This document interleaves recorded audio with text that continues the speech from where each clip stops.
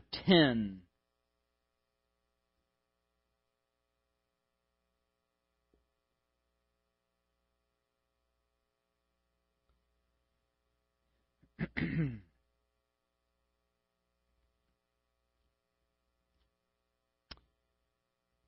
First Corinthians chapter 10.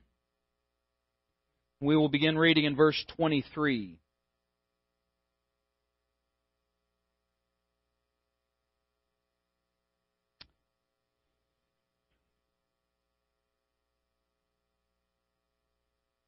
All things are lawful for me, but not all things are helpful. All things are lawful for me, but not all things edify. Let no one seek his own, but each one the other's well-being. Eat whatever's sold in the meat market, asking no questions for conscience sake. The earth is the Lord's and all its fullness. If any of those who do not believe invite you to dinner, do you desire to go? Eat whatever is set before you, asking no question for conscience sake.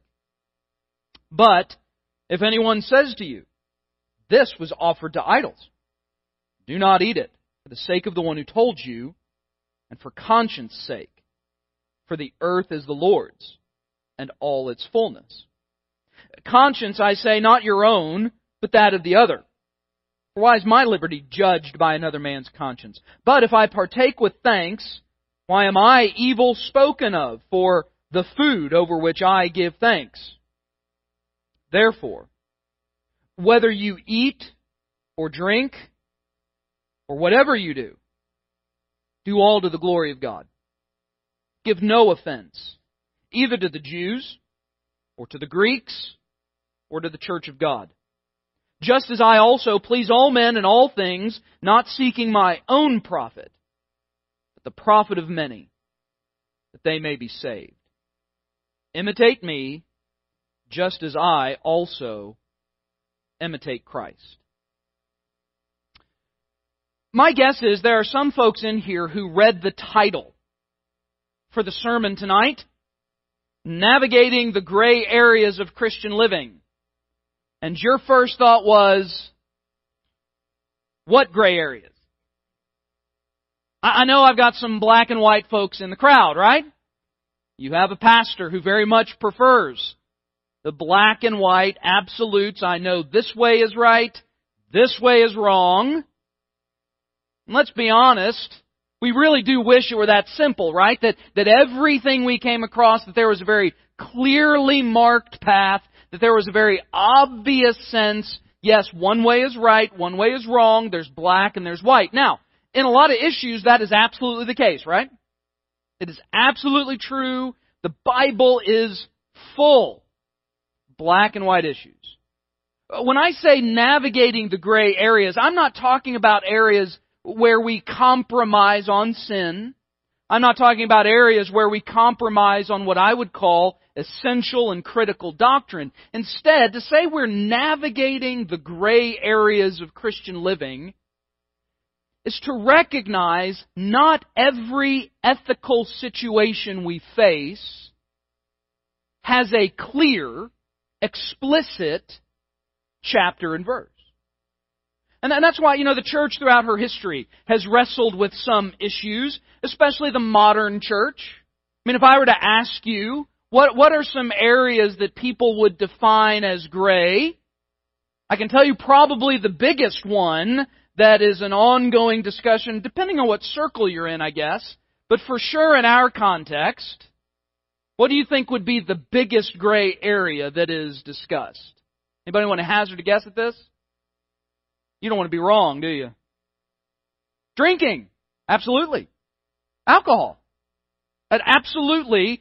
And historically, especially in American culture, and especially over the last 100 years.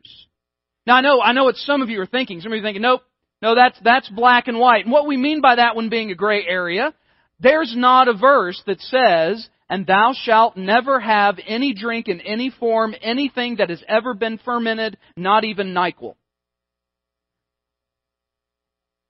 I mean, that would make it easy, wouldn't it? If that verse were in there, and I've looked for it, I've even tried to translate it myself, all right? It's not there that says exactly that. You better not be eating fruitcake, all right? In other words, so there's a lot of that. What do you do with the issue of alcohol? So this has been a gray area for some. There are some then who would say, it depends on why you're drinking and what you're drinking, because the Bible's not silent about alcohol. I would add, just by the way, my own 2 cents worth here. The Bible never says anything really positive about it. But anyway, all right, I digress, okay? So that would be one. If you go back a few years, there would be a couple of other issues that may surprise you. Did you know there are churches that had all kinds of discussion about what to do about playing cards? Have any of you ever come from a tradition or remember years ago when folks would have frowned upon the playing of cards? All right, anybody remember that? What about the rolling of dice? Because it's a game of what? Chance. I remember at my previous church, I had a discussion with a lady who was very concerned for me because in a sermon I had mentioned I've got this weird thing that I like to do. I like to do the Publishers Clearinghouse. I still do, by the way. All right, I do. And this lady came up to me afterwards very concerned, said, Pastor, it's gambling. That was back before the internet, right? You had to put a stamp on that thing, all right? So you're gambling. You're playing a game of chance. Is this allowed? Are you allowed to do this kind of thing? Gray area. Now, in maybe a bit more contemporary language, there are realities that we face that don't have clear chapter and verse. For example, what we do with technology. In other words, and I've looked for this one too, there's not a verse that says Facebook has almost zero value in culture today. Alright, I've looked for that one, it's not there either, okay? So, what do we do? Because there is very bad behavior on Facebook, right? It can also be used in very positive ways. What about Twitter? So, in other words, there are gray areas. Here's another one. What about money? So, no, Pastor, money's black and white. Well, not exactly. In other words, as a church, we've decided we give our money to the Southern Baptist Convention. Well, that's not required. We're not saying that every other church that doesn't is outside of God's will. Well, I may be inclined, but I know it's not really that way, right? We're not really suggesting that's the only way that you can give money. What about issues of debt? You got some folks who are very, very focused and would say, that debt is always wrong all the time.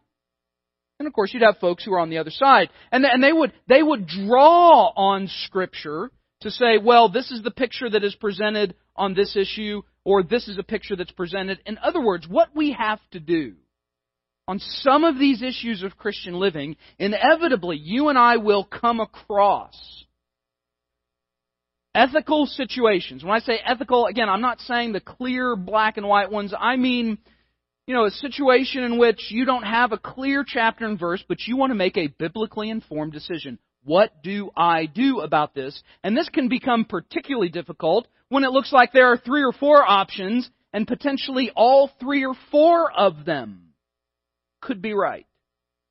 How do I make a decision here? This becomes a bit more challenging when we consider then the nature of the Bible itself. Some people have described the Bible in various ways that I think is not helpful. Like some folks have said, the Bible's an encyclopedia. Well, no, it's not. How many of you still have encyclopedias at home? Sets of encyclopedias? No, you don't want to admit it, do you? So, how many of you used to have a set of encyclopedias at home? How many of you would say those encyclopedias had more pages than your Bible? Well, yes, that's true. It's not a trick question. In other words, the Bible's not an encyclopedia. I know you struggle reading the book in a year, but it's really not that long. All right? In all honesty, it's not that long of a book. So it can't be an encyclopedia. Because the Bible doesn't even tell me everything there is to know about God. Instead, the Bible tells me everything God thinks I should know about Him. John himself said, if I were to write everything that I could write about Jesus, there are not enough books in the world to hold it.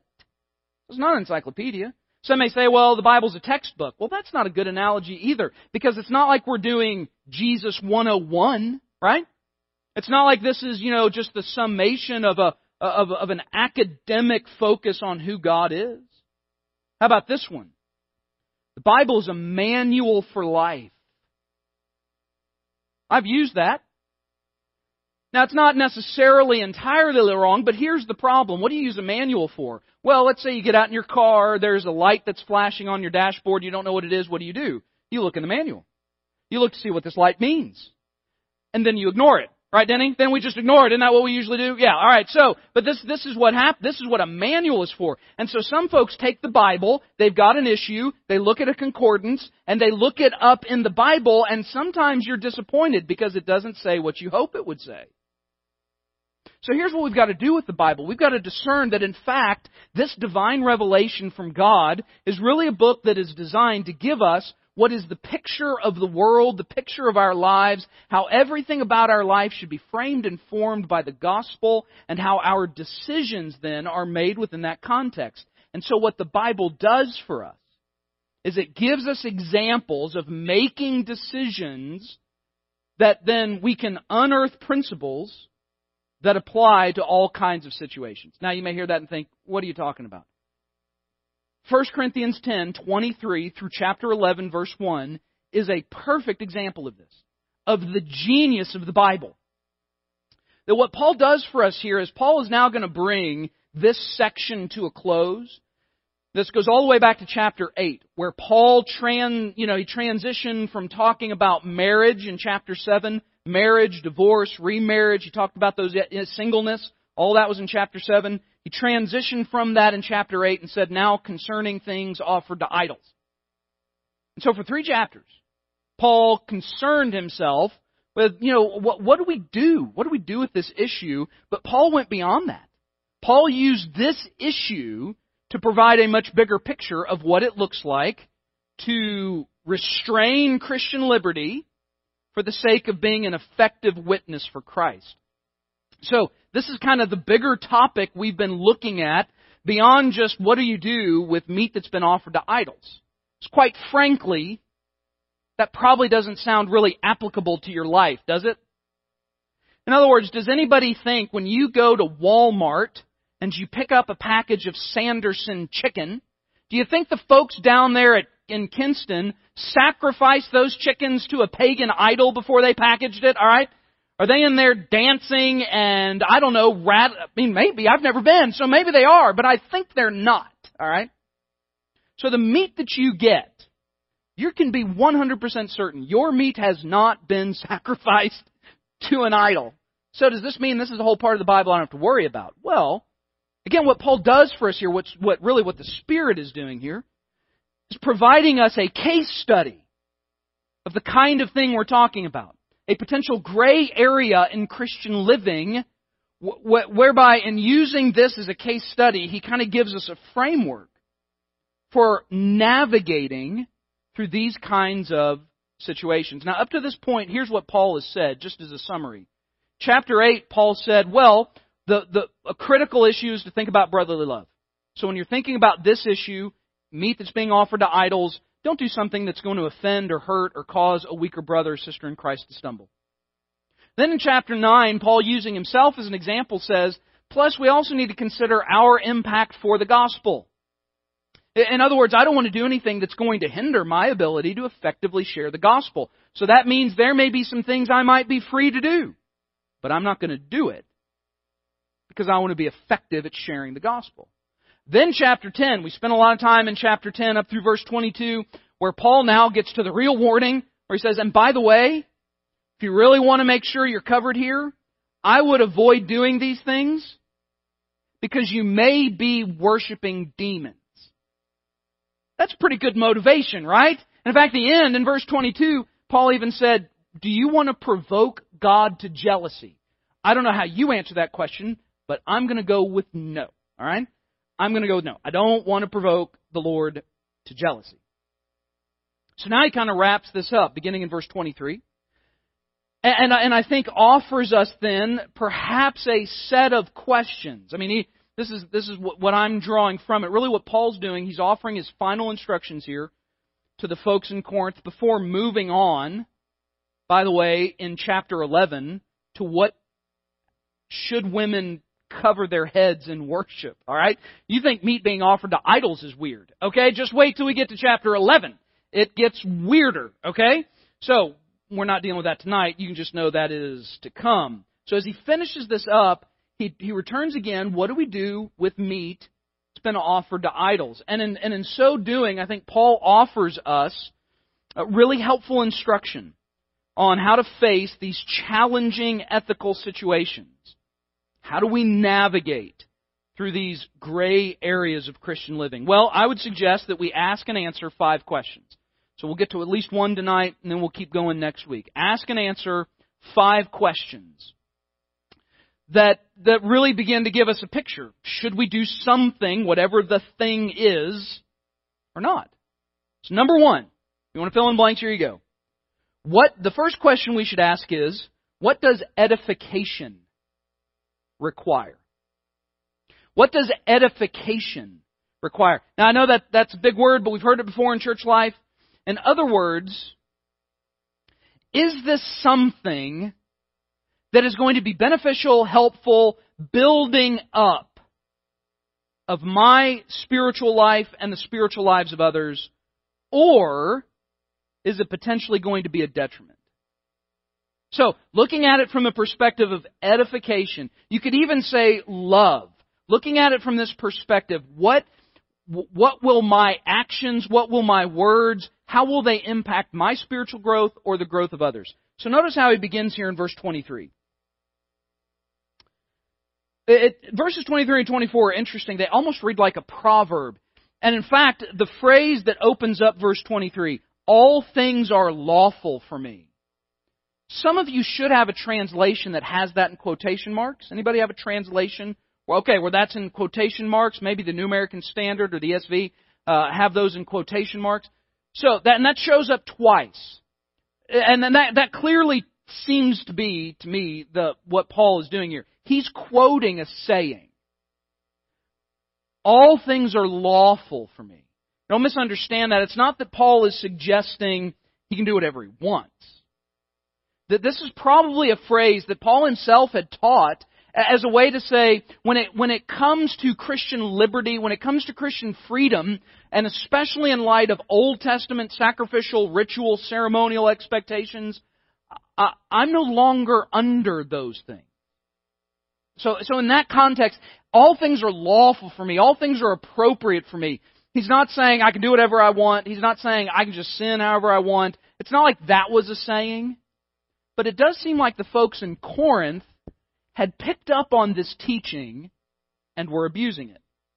That you had some who were saying, well, you don't restrain my liberty. I'm free in Christ. I'm covered by God's grace. All things are lawful for me. I can do what I want. Yeah, that's right. I can go down to the local pagan temple and I can eat that good barbecue if I want to. All right? You Jews who've been converted, you go on not eating pork. I'm going to eat pork. I don't care if it bothers you or not. Because all things are lawful for me. This seems to be the spirit that was prevalent in the church in Corinth. Some of these folks were just asserting their individual liberty. Who are you to tell me what I can or can't do? Now it's interesting because really verse 23 kind of gives a nod to this, to say all things are lawful. In other words, yeah, if it's not clearly condemned by Scripture, then there is freedom. But then he adds this phrase, but not all things are helpful. All things are lawful for me, but not all things edify. This is the classic case of asking the wrong question. I'll tell you, if you want to begin navigating these difficult waters the right way, even navigating the clear waters, by the way, because sometimes we make bad decisions on things that are clearly right and wrong, right? I mean, we do things we know are wrong. We've done things you've done things, I've done things that I know was wrong. But so navigating just about anything, the question should not be, can I? It's the wrong question. In all honesty, it doesn't really matter. The question is, should I? Those are two different questions, right? Can I do it? Can I, for the next 2 weeks, eat a pint of Ben & Jerry's for breakfast and another one for lunch and another one for dinner? You better believe I can. I'm telling you, I can put it away. You're saying, no way. Absolutely. That'd be just the beginning. All right? Yeah, absolutely I can. But is that really the question I should be asking? No. Should I? That's the question. So when he says all things are lawful, he's not really making a point about that. Instead, he is contrasting it with what seems to be the attitude in Corinth, contrasting that attitude in Corinth with, but is it helpful? And by adding the word edify, boy, that really draws it in to a very specific New Testament concept. The verb to edify is literally, in its most original setting, would have meant to build a house. In fact, sometimes you call a house an edifice, right? But it all goes back to the original Greek word. So to edify is to build something, and Paul uses this, the New Testament uses this, in a spiritual sense. It translates beautifully that to build up. In other words, Paul's saying, so does it build up? Does it promote spiritual growth? Does it help the body of Christ? Does it encourage the church? Is it something that propels somebody forward into Christ's likeness or not? Is it beneficial? And I would argue there would be two directions of this. Is it beneficial to me? Right? So in other words, if I'm thinking about a particular course of action, what I should or shouldn't do, I can ask myself, does this build me up? Does this edify?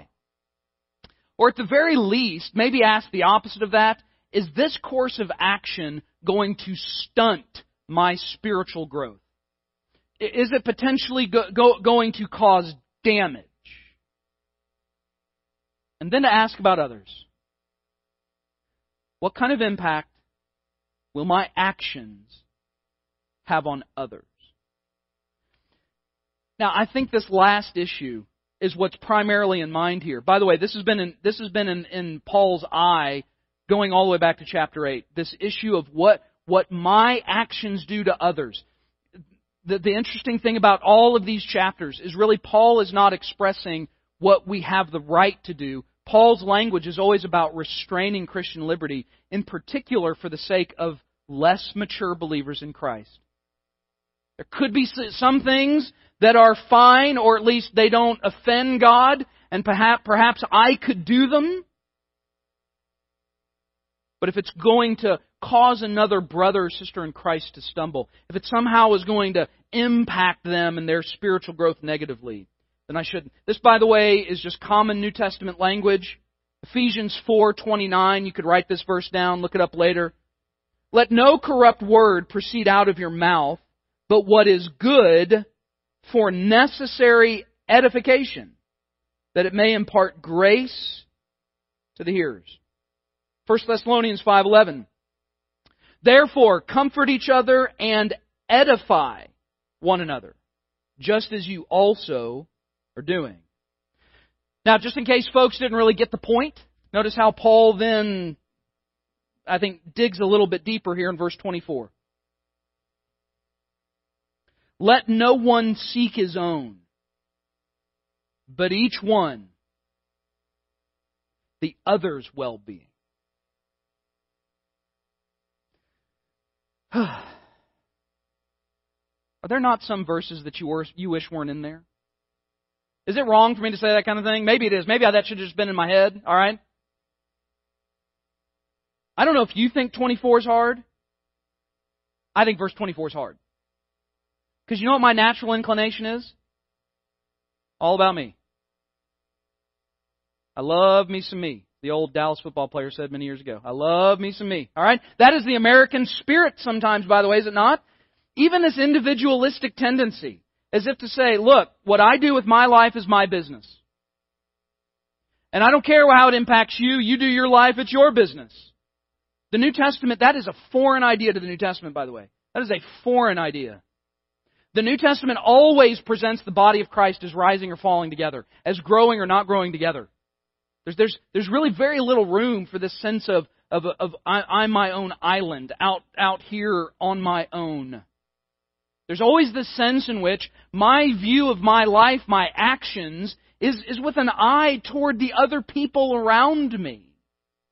Now, don't misunderstand this. When Paul says, let no one seek his own, he doesn't mean let no one ever seek his own and only ever seek the needs of others.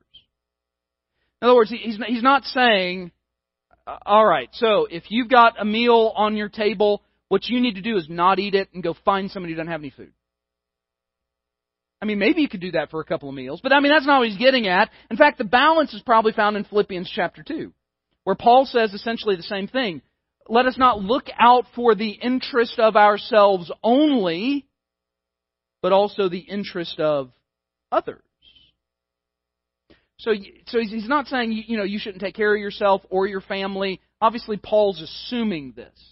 Instead, what he's saying about this particular kind of issue, when it comes to these kinds of issues in church life, about, Christian liberty, Christian freedom, I've got the right to do some things, he's coming back and saying, look, it's not about you. It's not about the things you have a right to do. What you should look out for is not, do I have the right to do this? The question I should ask is, what kind of impact will this have on my brothers and sisters in Christ? Really, this is just illustrating the ethic of love, right? The New Testament ethic of love. Love your neighbor as yourself. You know what Jesus implies by that? He's implying you do a fine job of loving yourself. You're doing a fine job of that. Love your neighbor that way. In other words, don't take that verse like a lot of modern psychobabble does. Well, I can't learn to love others until I learn to love myself. What a dumb phrase. If you've used that, I'm sorry if that offended you, but not really. All right, don't ever say that. Don't ever say that. Don't ever, ever, ever say that. It's assuming, I understand that I love me. Love my neighbor as myself. And even, how many times does Paul in his letters say, love one another? Love one another. Even John in 1 John, we studied that book together. You remember every bit of that, right? Even John says, this is a sign of salvation. Your love for your brother is evidence of salvation, and the lack of love for your brother could be evidence you're lost. It's a big deal. I just look out for my own needs. As much as that is my natural inclination, I want to look out for the needs of others. I'm telling you, this is not natural in our culture. Our culture is all about me. Just look at every political controversy on the landscape. What is everybody's concern? How it impacts me. What I think about it. You want me to really tread? We got a few minutes. You want me to really tread into some murky waters? Y'all ready for this? Y'all ready for me to offend every single one of you? All right? Ooh, got some attention now. All right? I just need to say 2 words. Confederate monuments. Every single one of you have very passionate ideas, don't you? All right? I'm wading into it, aren't I? Both sides, in many ways, have missed the point. At least when it comes to a biblical ethic. Because what are people saying? People on one side saying, this offends me. And what are people on the other side saying? This offends me that it offends you. What's the subject of both of those arguments? Me. Me. By the way, I don't care. All right, let me just say that. I don't care one way or the other. All right, in other words, I know that's going to draw the ire of some. I am certain of that, okay? I just mean that is an illustration of what is the issue. What is the tendency in the human heart? The tendency in the human heart is to think, how does this impact me? Because that's all that matters. How it impacts me is all that matters. That's all that I should care about. If this is something that's negatively impacting me, I'm offended by it, then something needs to be done about it because I'm not getting what I want. And there is never a view in Scripture that encourages that. Ever. Ever. Not in the church. The church is almost the antithesis of that. The church, the image of the church in the New Testament is all about what am I doing for the sake of my brother and sister in Christ? And Paul himself has said more than once, there's a lot of things I'm willing to not do in order to be a blessing to those who may be less mature than me. I'm telling you, church, I think this is a big deal. And I think this is probably a great place to stop because in a lot of ways, this may be the most difficult issue of all. When I'm thinking about these issues, I need to ask the question. So what does edification tell me here? What if I go ahead and if I've got A or B, if I go ahead and do this thing, is that going to be beneficial, helpful? Is that going to be the building up of others? And if I'm asking this question, I say, you know what? if I continue to do this thing, it only drags weaker brothers or sisters in Christ into potentially dangerous and sinful places. Guess what I shouldn't do? That thing. That thing. Again, I know that can be hard for us. That can be hard for us to think this way. It's hard for me to think this way. Because you want to talk about somebody who is skilled at justifying his actions, all right? This guy right here, okay? I mean, I spend all of my time talking, so I can talk to myself and talk myself into all kinds of stuff, all right? It's a challenging issue. What would edification say? All right, so next week we'll move ahead, and we're going to move ahead into a section of this. This is really odd. And some of the phrasing here is tricky to kind of nail down, so we'll do our best to work through what the options are. But Paul's really fundamentally now going to turn away from, all right, so does this edify? And then he's going to ask the question, what will this do to conscience? What will it do to your conscience? What will it do to the conscience of somebody else? And there are some difficult phrases coming up as well. As Paul then talks about, what will my actions say about my witness? What will my actions say about the mission?